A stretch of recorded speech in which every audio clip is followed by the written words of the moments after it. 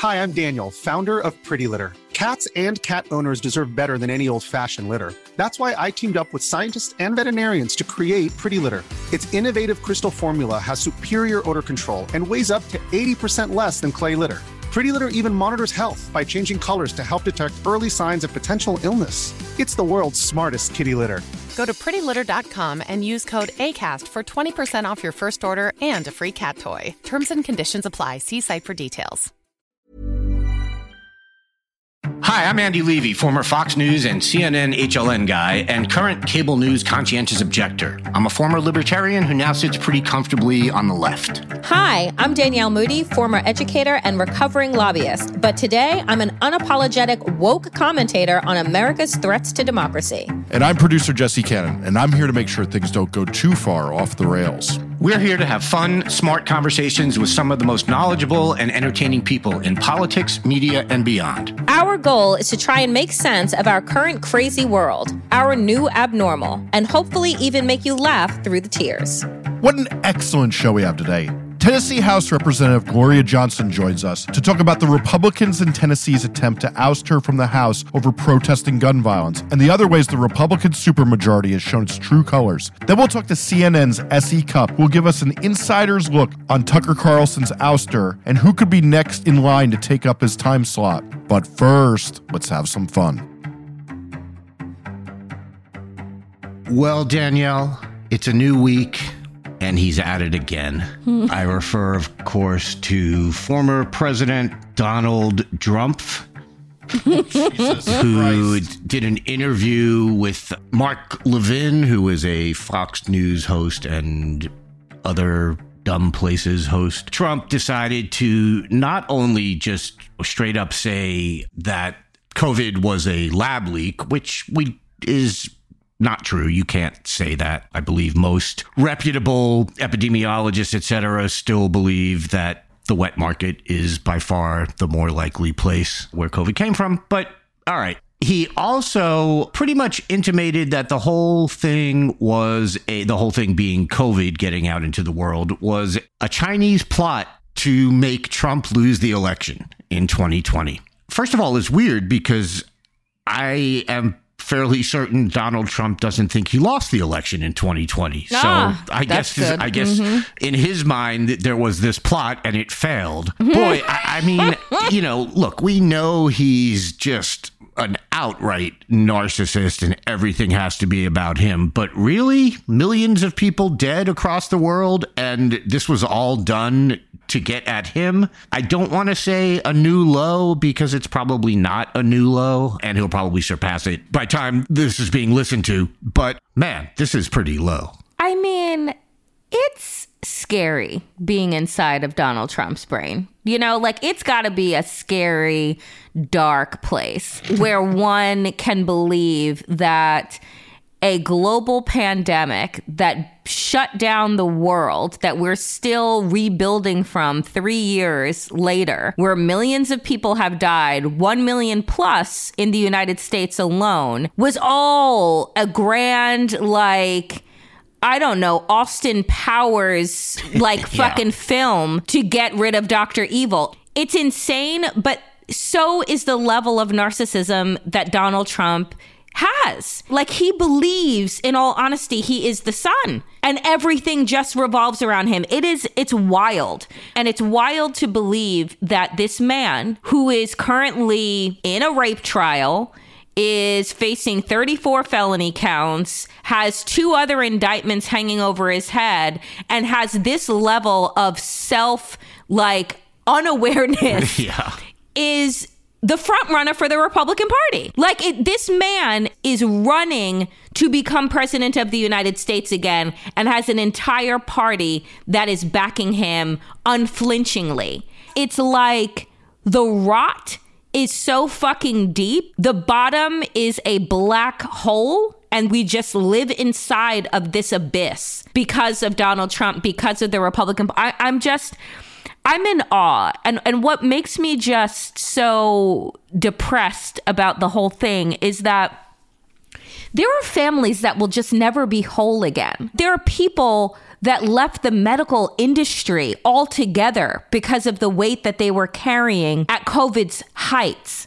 We don't even have like a day of collective mourning in this country to acknowledge it because of how the Republican Party led by Donald Trump politicized the deaths of so many people around the world and so many people in this country. It's wild. It's wild. He's such a fucking piece of trash. Yeah. But luckily, he has left no legacy in this country that will continue to screw us over for years. Anyway, let's turn to the Supreme Court. We have multiple stories about the Supreme Court today, so we're just going to put them all in a little section that Jesse, our producer, titles SCOTUS New Lows. It's like an 80s musical montage, if you will, of all wrongdoing. Absolutely a montage. So I guess let's start with Sam Alito, who is, he's very upset. He's very upset at people like you, Danielle, who he feels have been mean to him. Oh, I thought just black, but okay, well, keep going. No, look, he's probably madder at you than me for unknown reasons, but he gave an interview to the Wall Street Journal that was as softball as you would expect it to be, in which he claimed that all the attacks on the legitimacy of the court and all the people who are upset with the court, that this is a totally new phenomenon. And he said, we are being hammered daily, and I think quite fairly in a lot of instances, and practically nobody is defending us. And it's like, first of all, the entire conservative media sphere is defending you. I mean, there are articles at National Review and places like that letting us know that Clarence Thomas did nothing wrong. So F off with that. And second of all, none of it is unfair. Sorry, buddy. The Supreme Court is being treated like the political institution it is. Mm-hmm. Guess what? People are mean to political people. And that is exactly what you are. And on top of that, as Princeton's Kevin Cruz, former guest on the New Abnormal, wrote, Alito is completely wrong in saying that all of this is new. And he goes through a whole thing about this has all happened before and will happen again. It happened particularly in the Warren court. Earl Warren got death threats. There were billboards put up calling for his impeachment. Hugo Black, when the Supreme Court struck down state-mandated prayers in public school, got, as Cruz describes it, he received enough angry email to fill 10 archival boxes. None of this is new. Absolutely none of this is new. And all of it is deserved. What is new is the brazenness of a grifting fucking Supreme Court. Now, it's not new that this body that is elected by a president who is elected based on their political ideology, largely, is a political body. But the fact that these members, these justices that are supposed to be above reproach, like this was the idea behind the Supreme Court. They are the supreme body that is not looking down at society through a lens of politics, but they're looking at it through a lens of laws. And to know that they can be bought and sold with $500,000 vacations. We now know that other members, Gorsuch, Kavanaugh, they're all taking these luxurious trips, whether they're funded by universities or they're funded by billionaires. And so when Alito says that nobody has his back, no, a lot of motherfuckers have your back. They're very fucking wealthy, right? They have your back, your front, your top, and your bottom. You know, like they got you covered, bro. So you don't really need to be concerned with what us peasants are thinking. It's not like we have the power to remove you. It's not like we can vote you out. I'm in awe about how, Harlan Crow's family taxes have come out, and that since the Citizens United decision that just allowed dark money to flow into political campaigns, that their family contributions, the Crow family contributions, went up not 100%, Andy, not 200%. 300? Nope, not 300, but 862 fucking %. Like, all of this is out in the open, and we're just supposed to pretend that this Supreme Court actually has our best interests and the interests of the country in mind? Are we fucking kidding? Like, I feel like we're just being gaslit on another level these days. Like, we say, oh, let's call them in to a Senate hearing. And the Chief Justice says, nah, I'm good. Yeah. Nah, I'm good. Let me send forward the ethics that we don't follow, but let me send it to you in a booklet form. What?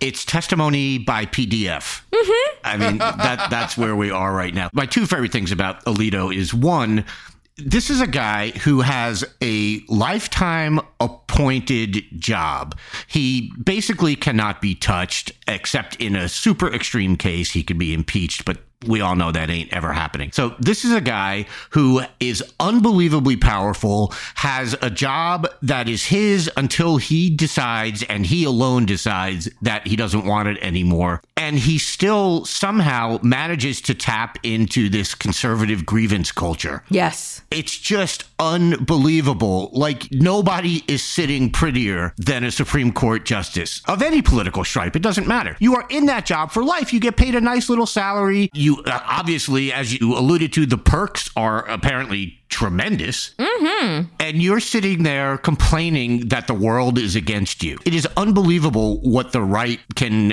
put into their little grievance culture that they have, the same culture that makes it seem in their minds as if, you know, white Christian men are the most put upon members of American society. It's just unreal to me. The other thing I really loved about Alito's interview was he said that he has a pretty good idea who leaked the Dobbs decision overturning Roe v. Wade. Yeah, I bet you do, motherfucker. Because let's face it, it was you.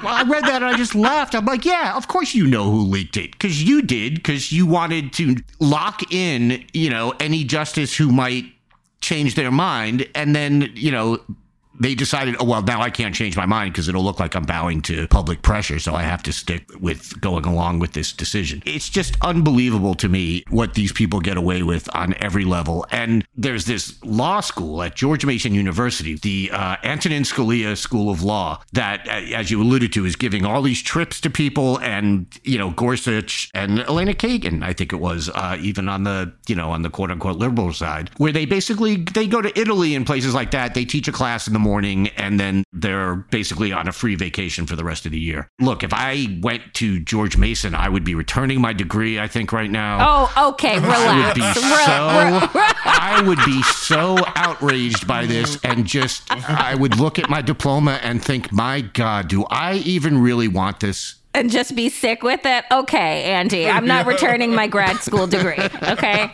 It is not my fault that I happen to go to the same fucking institution as this grifting piece of trash, okay? I'm just a black girl from the suburbs of Long Island, just trying to make her way in America.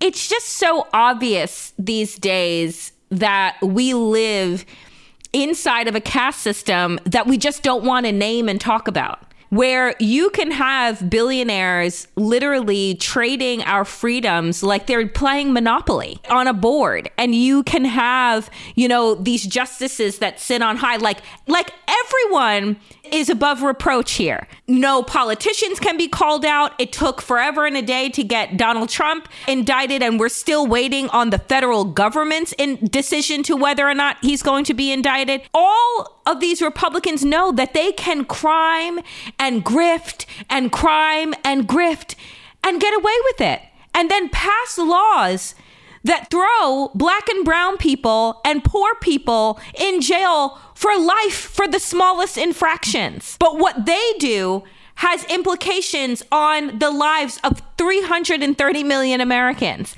It's just like, it's so sick. There was an article that I saw the other day that said, is our reality just too twisted for Black Mirror's next season? Like, has America jumped the shark? And the answer is yes. Yes, I'm beyond Black Mirror. I don't know what we're in, but like, I think that the show is done.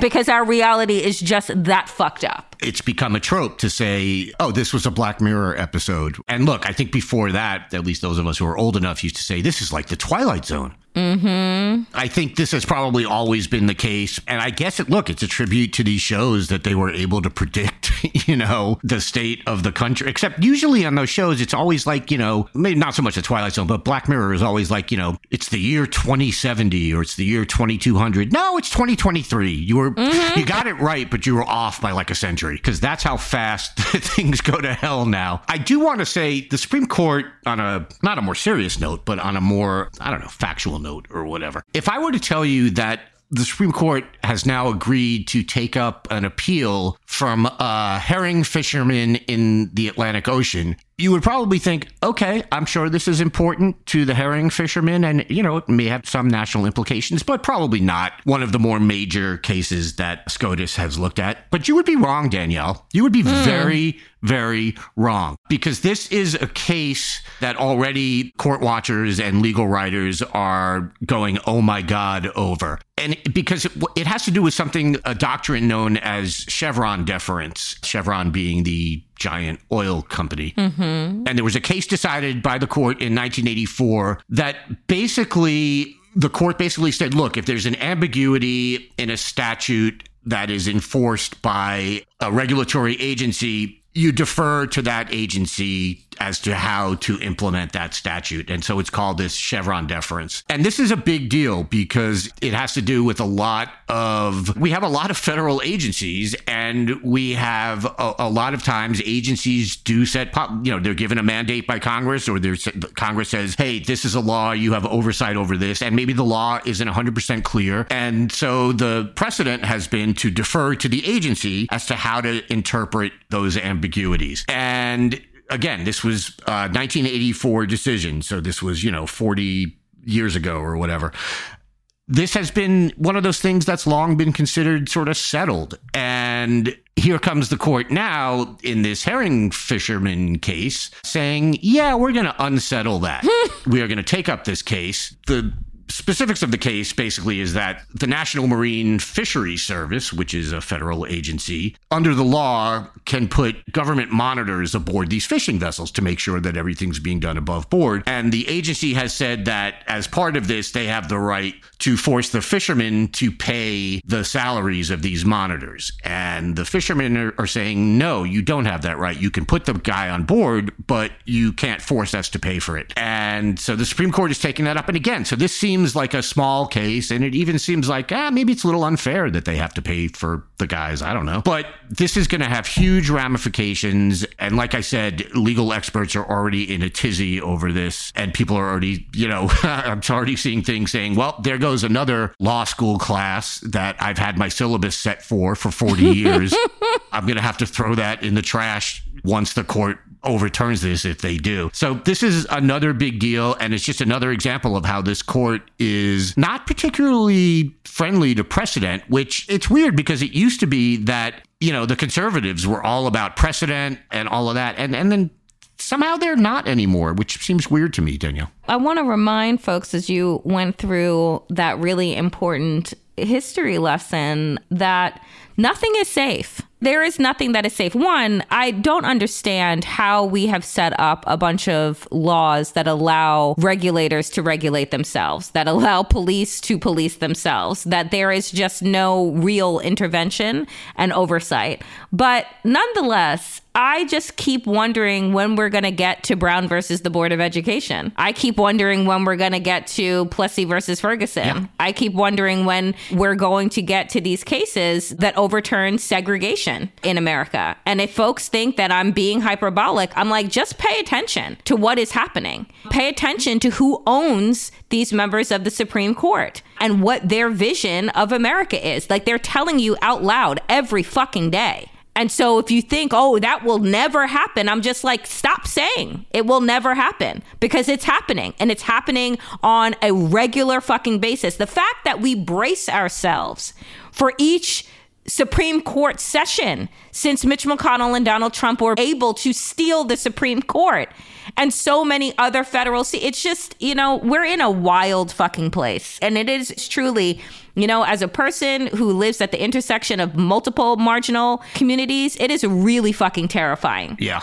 That there is going to be absolutely no recourse when every single right and voice is fundamentally just destroyed and erased. And again, I will tell you, folks, remember, slavery was legal. The Holocaust was legal. Apartheid was legal. Denying women the right to vote was legal. All of these things were legal because they had judges who wanted to uphold white supremacy and patriarchy. That is where we are.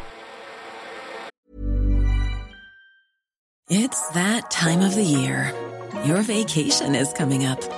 You can already hear the beach waves, feel the warm breeze, relax, and think about work. You really, really want it all to work out while you're away. Monday.com gives you and the team that peace of mind. When all work is on one platform and everyone's in sync, things just flow. Wherever you are, tap the banner to go to Monday.com. Life is full of what-ifs. Some awesome, like what if AI could fold your laundry?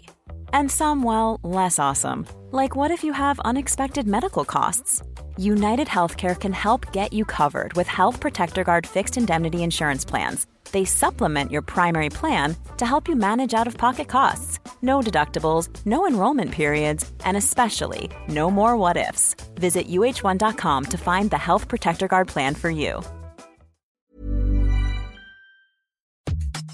This show is sponsored by BetterHelp. You know, there's something I've really been needing to get off of my chest lately, which is that everyone and their mother should listen to the Andre 3000 album because it lifts my spirits on a regular basis, 1000%. We all carry around different problems, big and small, and let's be honest, when we keep them bottled up, it can start to affect us negatively. That's where therapy comes in. It's like this safe space where you can unload all those burdens and start figuring out how to work through whatever's weighing you down. Therapy can make a difference. I know this from firsthand experience, and it's not just for those who've experienced major trauma. It's for anyone who wants to improve their mental well-being. Therapy can help you learn coping skills. It can teach you how to set better boundaries, and it can make you be a better version of yourself. If you're considering therapy, why not give BetterHelp a try? It's entirely online, which means it's convenient, flexible, and fits into your schedule seamlessly. Plus, getting started is as easy as filling out a brief questionnaire to get matched with a licensed therapist. And the best part? You can switch therapists anytime at no additional charge. So why wait? Take that first step towards a happier, healthier you with BetterHelp. Get it off your chest with BetterHelp. Visit BetterHelp.com/thenewabnormal today to get 10% off your first month. That's BetterHelp, HELP.com/thenewabnormal. Folks, I am very excited to welcome to the new abnormal one of the Tennessee Three, Gloria Johnson, who is a Democratic member of the Tennessee House of Representatives, representing District 90 and formerly District 13, who came to national prominence because of the Tennessee Republican-controlled legislature that tried to boot her from being able to represent her district, along with Justin Pearson and Justin Jones. Gloria wasn't expelled for reasons outside of racism. I have no idea what that reason would have been. And the other two members were returned for the time being to their seats. Gloria, I want to start off, and I've seen you now do so many interviews, and I'm so grateful for the fact that the Republicans' actions in your state of Tennessee have catapulted the three of you to national prominence. And I just want to get your thoughts on the explosion around your fight for gun reform and what the Republicans did to you and are continuing to do in the state of Tennessee. Yes. Well, thanks for having me on. And it struck a chord with people across the country and even across the world. I've heard from people in other countries that they've been paying attention. It's what happens when people's voices are silenced. I think there are a lot of people that are tired of this happening. I feel like the windows burst open and sunlight showed in on the House floor on how the last few years they've been running it by silencing any dissenting opinion.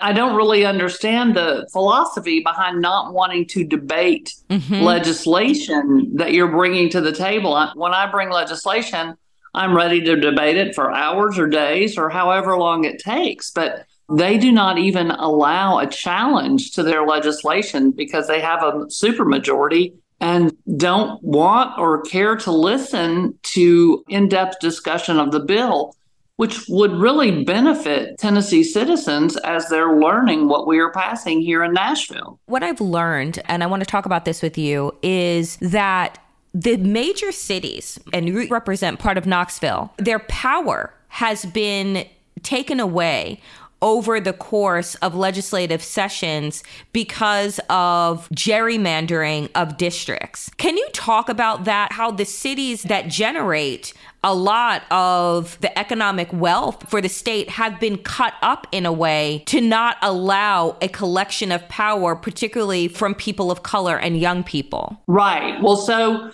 if you look at Tennessee's redistricting this last year before this, what you saw was in our congressional district, used to be Nashville was one district, and it was represented by a Democrat, Jim Cooper. And after redistricting, what they did was they created all these rural areas that kind of met in Nashville. So they split Nashville into 3 sections. And so each of those 3 congressional districts that they created, the bulk of them are in rural counties with only a portion of Nashville. So Nashville no longer has a congressperson to represent them. They are split 3 ways so that the majority of those districts are all rural, which is a huge disservice to one of the top revenue bringers for the state. And so also across Tennessee, it will be somewhere between 55-45 or 60-40 as far as statewide vote, with the higher number being Republicans, the majority being Republicans. But typically, we've got about 45% of the votes for Democrats. However, we only have 25% of the legislature, of the House. Wow. And that is because of gerrymandering. So in Memphis, they did away with one of the seats in a Black community. In Knoxville, where I live, we have 5 Republicans and 2 Democrats. They redrew my district to put me into the district. They drew just my block out of my precinct and put me in the other Democrats' district so that we would have to run against each other. It was a predominantly minority district with a Black legislator, and I was not going to run against my colleague. And so I moved about 6 blocks into my old district that I had lived in for 30 years and ran again in the newly drawn district. It was about 60% of my old district and 40% of it was new. But they intentionally drew me out just by a few blocks in my precinct around my house. Wow. That's how targeted they have done this. And I really wanted people to hear that because oftentimes, for those of us who are living in what we think right now, anyway, are blue states, we look at red states and we say, well, these people just have to vote for better representation. The people just need to vote. And that's kind of a blue state folks' way of kind of shrugging off the manipulation of the map, the manipulation of the vote, and ignoring what the Republican supermajorities are doing in these places to deny people their voice and their vote. And so just that explanation of you having to move 6 blocks in order to be able to run in your previous district is insane. Absolutely. And when people look at the legislative maps, I mean, it pretty much looks like a pretzel factory in terms of the way that they have drawn, and it's not just Tennessee, it's in states across the country, the way that they have drawn and manipulated the map to their own advantage to create these supermajorities. And from the outside looking in, you think that it's the people in those states that have created these supermajorities, but it's not. Right. I mean, what we're doing is elected officials are choosing their voters, rather than the voters choosing their elected officials. I want to talk about the shooting that happened at the elementary school. And for quite some time, Tennessee, if I'm not mistaken, had been loosening the gun laws that remain on the books. And Tennessee, sadly, is not a stranger to shootings that take place. What is it, do you think, that was different, if at all different, in what happened at the elementary school than what has happened before? Well, I think it was a little bit different in that this was the first, to my knowledge, private school. It's typically happened in public schools. This was a private Christian school. And quite frankly, a lot of our legislators have their kids in schools just like that. Our governor had his kids in a private Christian school, and I believe his wife taught at a private Christian school. So the closer to home it gets, hopefully the more real it gets to those people who don't have the sort of empathy to understand when it happens anywhere. It's horrifying, and that children should not be dying in their classrooms.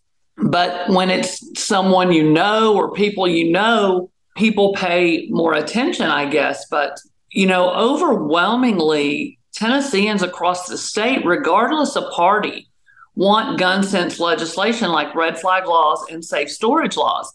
For the last 2 sessions, I have carried just such bills, and they died in committee on a party line vote. I'm a school teacher. I was present when a student was shot at school. I remember the terror on the kids' faces as they come running to my room and just finding out about what had just taken place. And that is traumatic for staff and for students and for the families in the community. We're the only nation in the world that has this type of gun violence. There's a lot we can do. Even a conservative state like Florida, after Parkland, passed a red flag law. Now, currently, the governor is talking special session. It's been moved. It's not going to happen in May. It might be August or September. I believe we should do it before kids go back to school so that they feel safer. But the bill he's talking about specifically doesn't really have a lot of teeth in it. And there's no way to determine if someone has actually been dispossessed of their guns to a third party, so it's a little bit of a problem. But when I ran last year in that new district, I polled gun laws and how the district felt about it. I polled safe storage laws, red flag laws. They were overwhelmingly supported by Republicans, independents, and Democrats. And so what we have is a supermajority listening to billionaire special interests, the NRA and the Tennessee Firearms Association, and not listening to the majority of the citizens of Tennessee. What struck me, Gloria, during the attention following the shooting was how many young people took over the state capitol, how many young people were walking out of their schools and marching. Can you talk to us about the energy that you experienced firsthand from these young people literally marching for their lives? These young people are who are going to keep it going. They're smart, they're savvy, they're organized, they're passionate, and they care deeply about this issue. I grew up in a generation where we didn't think, a school shooting was not a thought in your head. And these young people have grown up with that being a reality through their entire school career.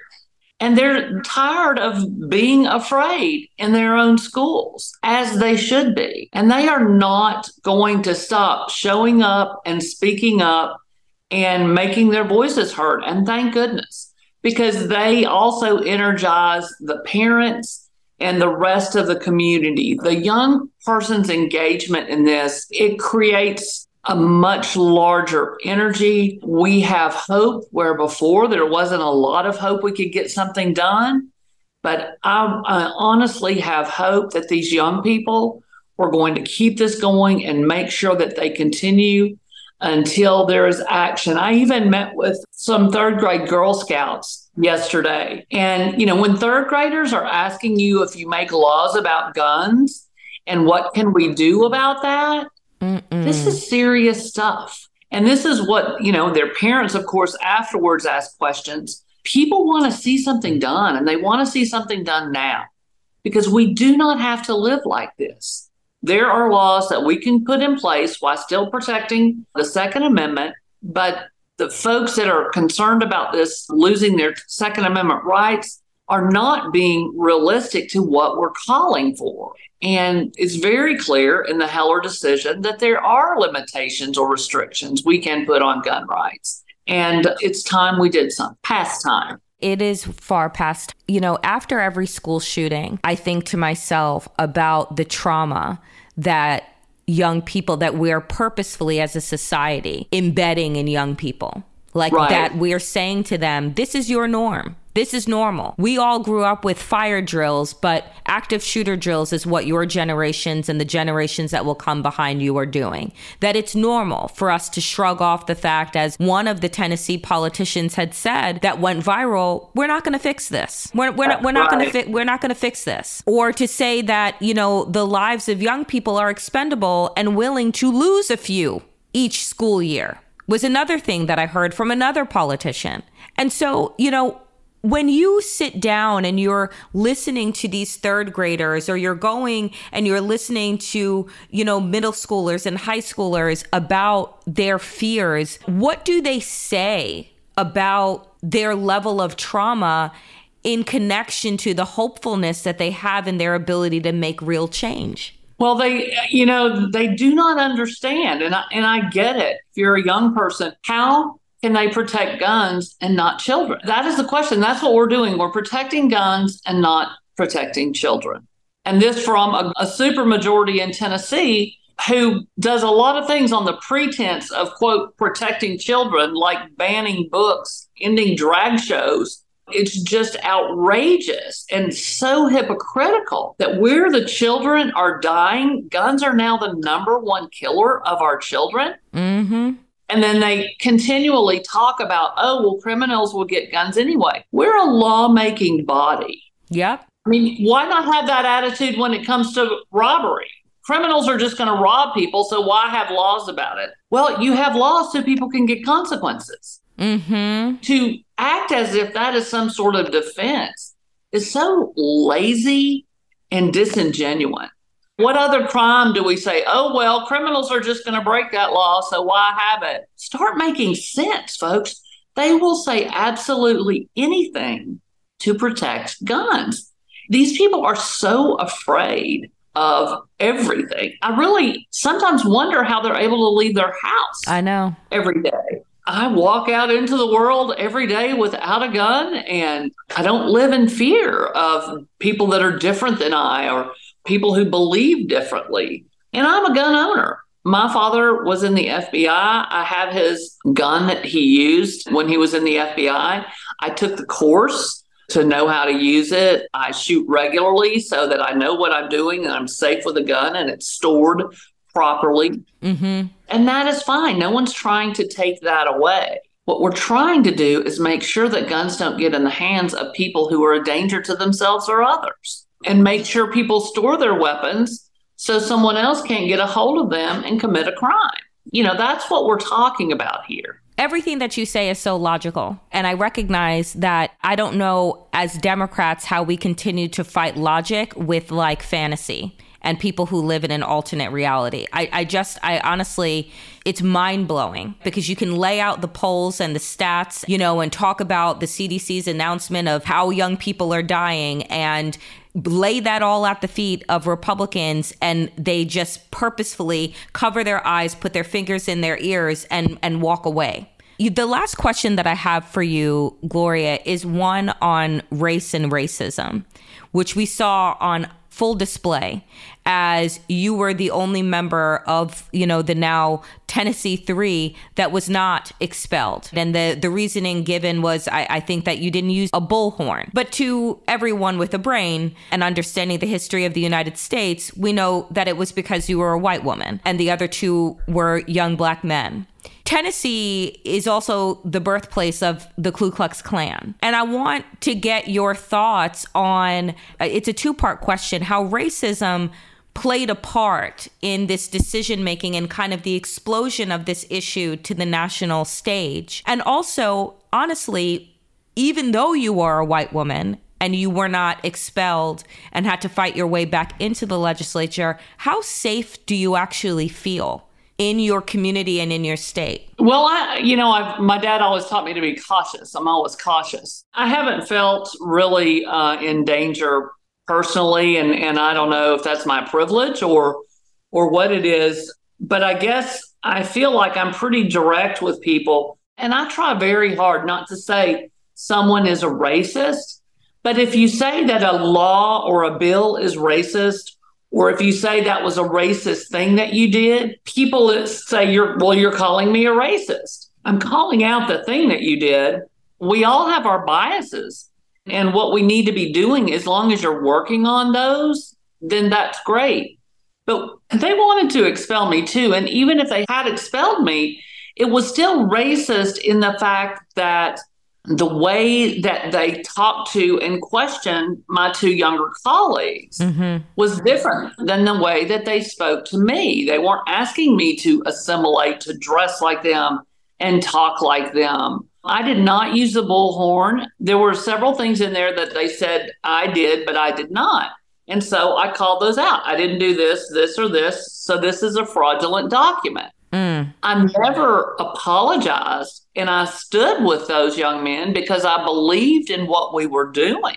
And there was no question. If you listen to how they were spoken to, there is no question that there was racism involved. You know, it was just a month before that, I'm sitting in committee, in a criminal justice committee, where Republicans have a bill to bring back the firing squad and the electric chair. And one of the members, after I speak against the bill, another member in committee says, well, I like this bill and I want to sign on to it.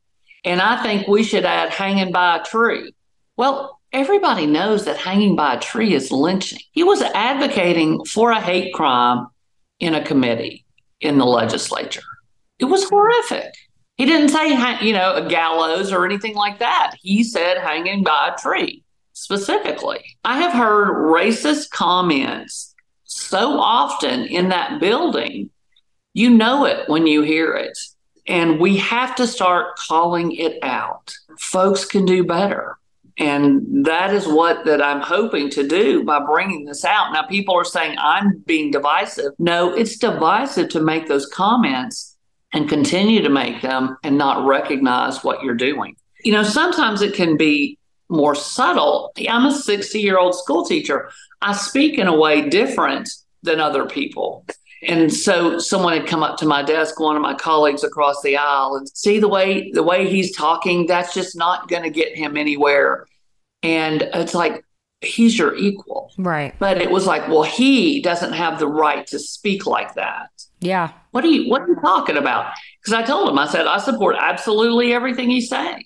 And he is telling the truth. One, Gloria, I want to thank you today for your time. Thank you for the work that you and your colleagues are continuing to do in the state of Tennessee. Thank you for taking on the national spotlight and using it to draw so much attention, not only to the necessity for gun reform, but honest conversations about racism in this country and how we want to pretend that we have moved the needle further than we actually have. But I think that when we are living in a time when you have politicians that think that Black people speaking out on issues is more dangerous than an AR-15, then we are in a bad place. So, Gloria Johnson, thank you so much for making the time to join The New Abnormal. We really, really appreciate it. Absolutely. Thanks for having me. Nothing is more abnormal than the rise of the radical right. Fever Dreams is a Daily Beast podcast taking you inside the right's push to retake power, from the MAGA acolytes to the straight-up grifters. They recently released their 100th episode, so there's no better time to listen. Head to beast.pub/feverdreams to check it out. Tucker Carlson is out at Fox, and regular folks may be sick of the so-called culture wars. Joining me now with her perspective on all this is CNN commentator, New York Daily News columnist, and my dear friend, Essie Cupp. Essie, thanks for being here. Yeah, my pleasure. Thanks for having me. Yeah, you're sure. Sure, you're welcome. God, could you be less enthusiastic? I am so psyched to be here. Let's get it. Thank you. We'll edit out the first one.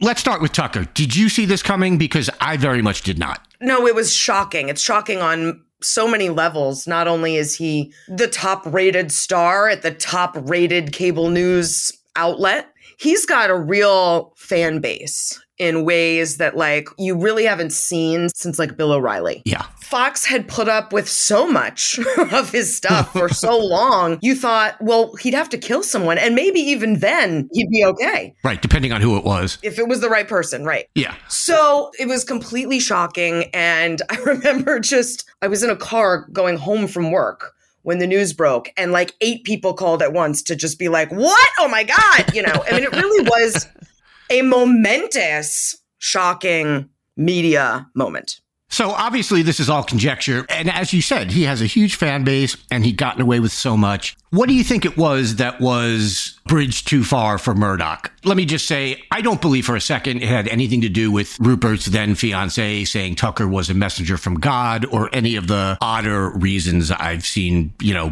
raised as possibilities. Yeah, I mean, it's hard to pinpoint because it's almost like choose your own adventure. Right. There's the idea that he was bad-mouthing the network, bad-mouthing executives. And you and I both worked there. That's a thing that network does not abide. No. Very often. So it could be that. After Dominion, going into an election year where you're going to be covering Trump again, and you were just sued and then settled for almost $1 billion for lying about the election. I don't know how someone like Tucker could cover Trump, right, and not run afoul the same kind of thing they were sued for. So I don't know, maybe it was self-protection and, they're coming up against the Smartmatic case too, and maybe there's more stuff in there. I don't really know because a few years ago, as part of another lawsuit against Fox that named Tucker, Fox's own lawyers said you can't trust what Tucker says. Right. That was their defense of Tucker. Right. That he's not a factual, he doesn't traffic in facts. Right. You'd think that for a quote unquote news network, that would be fatal. It wasn't. So it's really hard to say what the thing was. Because if you look back at like Bill O'Reilly, right, he settled 5 sexual harassment lawsuits while at Fox. They were fine with it, right? Just keep making the payments. Until they weren't. Until suddenly they weren't. And, it was, I guess, one too many. I don't know what the line is for Fox. I'm not sure they know what the line is until they come across it. Strike 6? Yeah, right. They have a strict 6 strikes law. Right. So I'm going to guess that since you wrote a piece that was headlined "Little Hope That Fox After Carlson Will Change," that you don't think there's much hope that Fox after Carlson will change. I'm good at reading between the lines that way. You are and have always been, and you don't get enough credit for this. It's true. I don't. Thank you. You're very insightful. Yes. And you really go the extra mile when you're trying to get to the bottom of something. I do. Yeah, I mean, for all the reasons I lay out in that column, and I will say thank you for reading it, because not everyone who interviews someone does, and they'll say, I didn't read it. Why don't you sum it up? Right. So thank you for taking 1.5 minutes to read that column. No, because Fox has conditioned its audience over time, including while we were there, right, with like trutherism and birtherism. Fox conditioned its audience over time to care less about policies, principles, conservatism even, and certainly journalism, in favor of the conspiracies, the junk science, the lies, the white nationalism. All of that is what that audience is there for. And that's all they're there for. So if you suddenly decide we're going back to conservatism, principles, policies, truth, facts, journalism, I think they are right in imagining their audience will leave and go to other places that are still doing that kind of stuff. So I think they are treating this huge firing as a clean break, right? They've done the thing they needed to do, and they can go right back to doing more of what they've been doing. Until I see, a chastened Sean Hannity, a chastened Laura Ingraham, a chastened Janine Pirro, a chastened Maria Bartiromo, why would we think they're going to start doing anything differently? As a follow-up, I want to ask where these mythical places are that are still doing what you said and espousing sort of true conservatism. You can't find them. There is no platform for actual conservative policies and principles anymore. I mean, occasionally you can find it on like a page or two of National Review, but it's not being platformed at Fox by anyone, right? And that's not just the era of Trump. It's since Jonah Goldberg and Stephen Hayes and Krauthammer left. I mean, that was the intellectualism that made Fox. Fox was mostly populist, right? But there was that intellectual sort of anchor in that Bret Baier hour. And that's gone. And no one's doing it somewhere else. So they're not doing it on Newsmax. They're not doing it, obviously, on OAN or anywhere else. So you really don't have that platform for good conservatism anymore because Fox and Trump jettisoned it and told people it didn't matter anymore. I find it interesting that you didn't include Red Eye in that group, but that's all right. I'll move on from that. In what group? In the group of, the people who anchored the intellectualism at Fox. Okay. I'm joking, of course. Okay. Best guess at who Tucker's replacement will be. Jesse Waters. Yeah, that's kind of my guess, too. That's what I've been saying. Carrie Lake is my long shot. Oh, God. I don't think she's likable. Well, neither's Jesse. Yeah.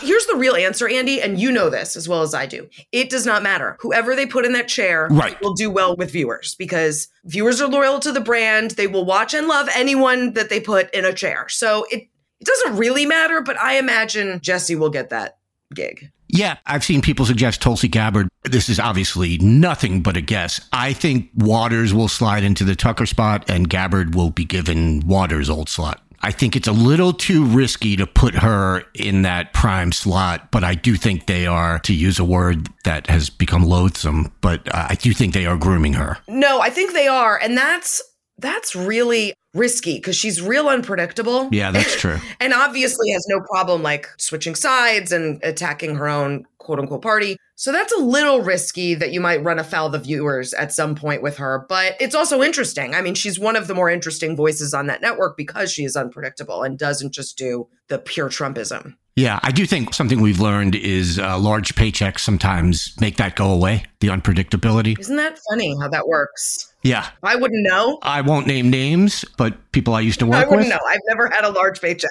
Yeah. No, not you, obviously. Yeah. I'm talking about people who are still at Fox. Any thoughts on Don Lemon being let go by CNN? I kind of assume you're maybe not allowed to talk about it, but if you are, feel free. And if you're not, feel free to say I'm not allowed to talk about it. I think CNN made the right decision is all I'll say. Okay, fair enough. Let's pivot to culture. You have a video up at CNN.com in which you argue that Americans sort of writ large may be getting tired of the whole culture war thing. Show your work.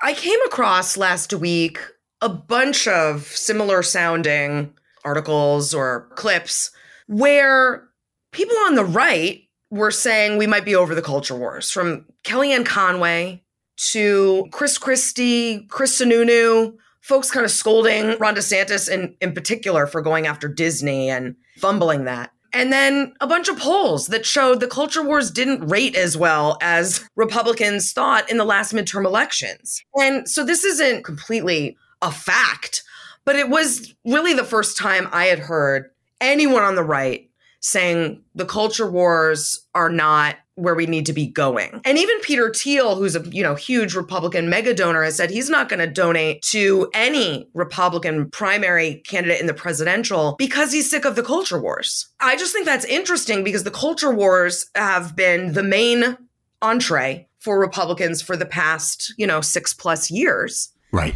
At the expense of conservative policies like we discussed. It's obvious to me and you that they weren't working in terms of getting Republicans elected, right? Republicans lost the House, the Senate, and the White House, and multiple state houses. But it was definitely working at keeping the Republican coalition together. And clearly, everyone was on the same page to do culture wars because it wasn't just in red states. It wasn't just happening at Newsmax. It was really the whole conservative ecosystem, right-wing ecosystem, was culture wars all the time. It was Mr. Potato Head and green M&Ms and just ridiculous shit and book bans and abortion bans. Well, people are having some second thoughts about whether that's effective. It's 6 years too late, but good on you guys for doing math. There are a couple of things that concern me here, I guess, is that one, it seems more that it's realpolitik as opposed to, oh, we're actually the bad guys here. Yeah, sure. So that concerns me a little. But the other thing is, I guess the Disney stuff seems to me, Nikki Haley is not out there bashing any of DeSantis's educational stuff. Yeah, right. She's bashing him going after Disney, I think because she probably correctly views it as a losing proposition. Well, she's also attacking his abortion ban. True. Which is interesting. Yes. That makes her an outlier. Oh, it absolutely does, yeah. I guess what I'm sort of getting at is the term culture war itself sometimes bugs me. And here's why. Culture war implies that there are two sides sort of equally fighting this. But to me, for an example, a trans influencer posts a video of a partnership she has with Bud Light on her Instagram page or TikTok or wherever she did it. That's not a culture war. People driving her offline for several weeks, shooting up Bud Light cans, etc. That's a culture war. Let me just stop you there. I get what you're saying, but you don't think Bud Light was trying to engage in the culture wars by having Dylan Mulvaney on their beer cans? It depends what you define as the culture war. Does that mean that gay and trans people wanting acknowledgement that they exist and the right to do so, is that a culture war? Well, no, for sure not. But I think Republicans' extremism on this issue is giving some on the left permission to get pretty extreme as well, because you don't notice it if, the other side is so crazy. And I think what Bud was trying to do was profit off the culture wars. I mean, to me, there's no reason to put this person, who I have some problems with, but certainly not her being trans, or being a spokesman for products she probably uses, unlike this one. There's no other reason to do that unless you want to profit off of these culture wars, because it was completely incongruous and tangential and irrelevant. Like, I don't understand how that partnership happened or why they thought it would appeal to their audience, just from a business standpoint. I think that was a clear attempt at culture war engagement. Look, I see what you're saying. And yes, I think it was a straight up business decision by Bud Light. And a bad one. Well, I don't think they sort of altruistically, or whatever word you want to use, sat there and thought, we need to raise trans visibility. No way. No, I don't think anybody with at least half a brain thinks that. So anytime a company wants to, for whatever reasons, whether it's to increase sales or target a particular community, I'm just not entirely sold that that is a side in the culture war. I think we're saying similar things. I don't think it's a side, but I think it's engaging and profiting off of and exploiting culture wars that exist. And I think the right is probably 80% responsible for culture wars. This is not a binary fight. But I don't think the left has avoided them. I don't think the left is like, we're just not going to engage in this. I think 20% of the culture wars are the left egging on Republicans and trying to tweak at them and get them to go crazy. I can buy that that's, 20% or whatever. But I guess, again, my general stance on this is that this is a largely one-sided war, which I think you're agreeing with. You're saying it's 80-20. So yes, you're right. I think we're generally in agreement here. So can a trans person or a gay person not be made, I don't even want to say a spokesperson, because Dylan Mulvaney was not a spokesperson for Bud Light. This was a tiny little campaign. It's not like she was suddenly the face of Bud Light. Well, she quite literally was the face of Bud Light on their beer cans. Okay, not the sole face is what I mean. This was like... But for what reason? Listen, to me, some of this is a little like pornography. You know it when you see it. You know what it is. And there was no tie-in, natural tie. I mean, I follow Dylan Mulvaney on TikTok. And so I've been with her for all 365 days of being a girl. I know the whole thing. I don't understand. I cannot make sense. Listen, she also did a campaign for Nike sports bras, right? Right. I get that. I understand that, because you're a brand for Nike. You want to appeal to women. Dylan Mulvaney says she's a woman. I get that connection and that tie-in and the point that Nike's trying to make. Bud Light, to me, is completely nonsensical. Totally nonsensical. it just looked craven and also like bad for your customers. Why do your customers want this on their beer can? It didn't make any sense to me. And so for me, there was no other reason than to spark a, controversy or preen as some kind of progressive defender in the culture wars. I know what you're saying, but I don't think, to answer your question, if you're gay or trans or whatever, of course you can be a spokesperson, but I think it should have a relevant tie-in to the product. Otherwise, I really think it's just like shameless culture war baiting. Okay. Does that make sense? Yeah, absolutely. And I think we'll have to leave it there for time. But Essie, thank you as always for coming on and being an interesting person. And you're one of my favorites. Well, you're one of my favorites too. And I love this new era where you are the interviewer. You're really good at it. No, you're really good at it. And so it's a pleasure to come on and just have a great conversation. You don't get to do that everywhere. Thanks, Essie. Danielle Moody. Andy Levy. Who is your fuck that guy to start us off on this glorious week?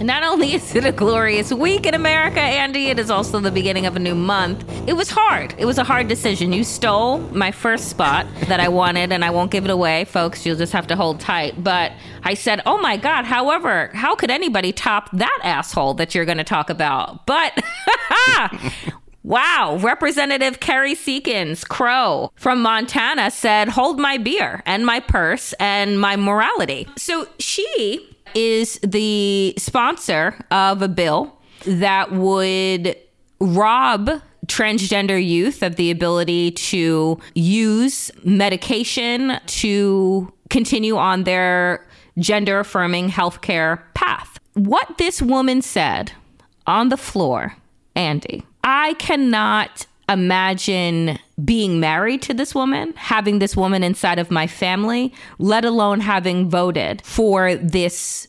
To say that she is like the devil would be to give the devil a break. Yeah. But this is what she had said. When provided with the information and the real life statistics that denying transgender children, youth, equates to essentially a skyrocket of attempts at suicide. And these are known facts. These are known stats that without the ability to be able to live inside of their bodies, that they will rather die. This is what Kerry Seekins Crow said in response to that, whose daughter apparently had suicidal ideations for a few years.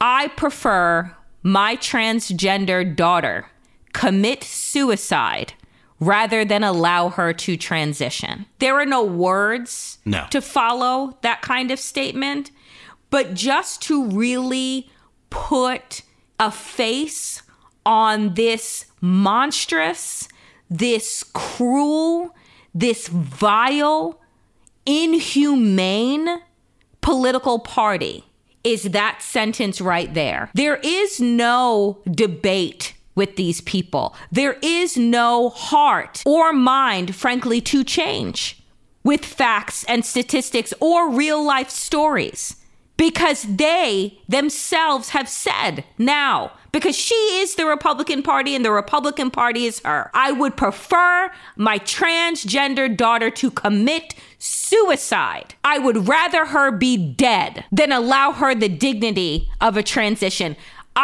Andy, let me tell you something. This woman, this piece of trash is my fuck that guy, fuck this party into perpetuity. There are no words for this kind of immoral, disgusting, despicable, hateful type of person. Yeah, I struggle to come up with ways to not call people evil because that just seems so, black and white or whatever. But this person is evil. And I mean, I don't know how old her daughter is now, but if she's under 18, I would fully support getting her out of that household. Mm-hmm. Part of what she said was, she said, quote, someone once asked me, wouldn't I just do anything to help save her? And I really had to think. And the answer was no. No. That is literally job one as a parent, is to keep your child alive. You can't even do that, or you're not willing to do anything to do that. Like you said, there are no words, and we see this more and more every day. You know, we've talked about this before. I go back and forth on whether it's like, well, it's not that these people didn't think this before. They're like emboldened to say it out loud now. And we've talked about that, how there's no such thing as the quiet part anymore, that everything is just out loud. And the bad side of that is we have to listen to this stuff, and trans people have to listen to this stuff and know that there's this woman out there who feels this way about them. But the upside of it, I guess, is we know what this woman thinks, and we can... I want to be very careful with what I say here. We can deal with that accordingly, as opposed to just wondering if that's what she believes. And so, I don't know. I struggle with that. I go back and forth on which way was better, but just an awful human being. And I have to say, as much as you were mad at me for taking the fuck that guy that you also wanted, I think yours is worse. Yeah. Just a horrible person. Yeah. Yeah. Oh. So, Andy. Yeah. I mean, you're just saying now that you can't top this. I don't think I can. with your fuck that guy, but I don't know. I want you to give it a go. Who is your fuck that guy this week? Yeah, it's pretty bad. It's the governor of the state of Texas, Greg Abbott. Over the weekend, there was an absolutely horrible mass killing in Texas, where apparently a guy was firing I think it was a rifle. His neighbors were basically like, hey, can you stop? You're keeping the kids up. You're scaring the kids. His response was to murder the entire family.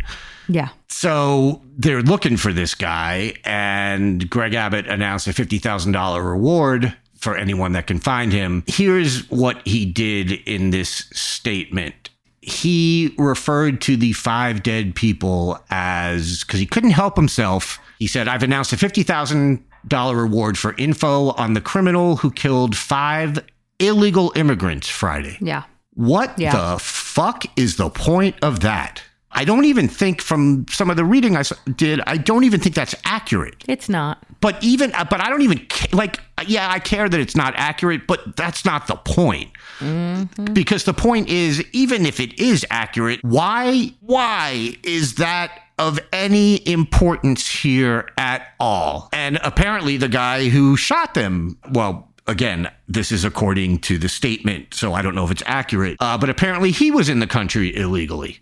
I guess that could raise the question, why was he able to get a gun so easily, Governor Abbott, in your great state? If you're so concerned with the legality of people's, right to be here, why are you letting someone get a gun who is not here legally? But again, it's just, you have 5 victims here. We have stories of 2 women, I think it was, being found dead, lying on top of children, trying to protect them. Yep. And you have to categorize them as illegal immigrants, which is just, I heard your fuck that guy, so I don't want to say you can't get any lower than that, because I think wanting your child to commit suicide rather than transition is... it's probably a little lower than that. But man, what is going on here? This is who we are. This is who we are as a people. And I know that we're not all like that. Not all Americans, hashtag not all Americans or whatever. But there are way too many people in this country who think like this idiot does. I saw this tweet. I put this in. I know you think I stole this from you, Danielle, but I put it in. I put it in over the weekend because I saw it and I was like, oh, I have to talk about this. I can't wait till Monday to bring this up. I saw it. I was just like, my jaw dropped. And I was like, I cannot believe you just did that. And I'm at the no words point too. So I'm going to stop and let you finish us off here. I will just say that I pray that there is a special place in hell for these people that is waiting with their names on the door to look at the horrific murder of human beings and not see a family, not see a 9-year-old boy that lost his life because he watched his mother get shot and ran to her aid only to be shot dead in his tracks. That is what his father said to reporters I just want to shout out, and I don't even know the sheriff's name, but the sheriff of that county got on television in a press conference and nearly broke down and said, I do not care what status these people who lived, this family who lived in my county have. They lost a child. We lost a child. And we should care more about that than anything else. This is not okay. This was a white male sheriff with a American flag tie on and a cowboy hat that was in tears in front of microphones doing what the fuck that governor should have done. We are in a really twisted, dark place in this country where you can speak the way that our two fuck that guys did and have a job and go up in the polls and fundraise off of your hate. We are truly, truly in a dark, twisted fantasy of the Republicans making. And I'm just, I'm sick. I'm sick. Well, and that's the thing. There's always going to be us, and there's always going to be, a large number of people who are horrified by stuff like this. But until these people are held accountable by horrified members of their own party, it ain't going to stop. Like you said, until they see that Greg Abbott makes a statement like this and sees his poll numbers in Texas plummet, and particularly his poll numbers among Republicans in Texas, until the day when that happens, it is just going to get worse. Mm-hmm. Until that Montana representative, until the same thing happens to her, they're not going to stop. They have to pay a political price for things like this in order for them to stop, because they are just letting whatever the equivalent of a freak flag is for horrible people. They're letting that fly, and it's working for them. The only cure has to come from their people, from their party. Because let's be honest, Greg Abbott couldn't care less what you say. He couldn't care less what I say. Not only do we not live in Texas, we're not people who, if we lived in Texas, would ever vote for him. It doesn't matter to him. But it will matter to him if he turns around and like a week from now, his poll numbers have dropped drastically. And it's because even Republicans were like, holy shit, dude, what is wrong with you? And unfortunately, I won't hold my breath. Yeah, I don't see that happening. So anyway, fuck that guy. Yes, all of them. Hope you enjoyed checking out this episode of The New Abnormal. We're back every Tuesday, Friday, and Sunday. If you enjoyed it, please share it with a friend and keep the conversation going. This podcast is a Daily Beast production with production by Jesse Cannon and Seamus Calder.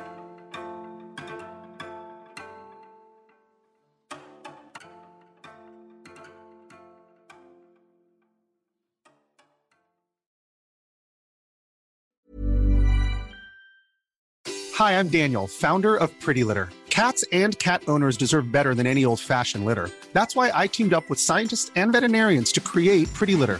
Its innovative crystal formula has superior odor control and weighs up to 80% less than clay litter. Pretty Litter even monitors health by changing colors to help detect early signs of potential illness. It's the world's smartest kitty litter. Go to prettylitter.com and use code ACAST for 20% off your first order and a free cat toy. Terms and conditions apply. See site for details.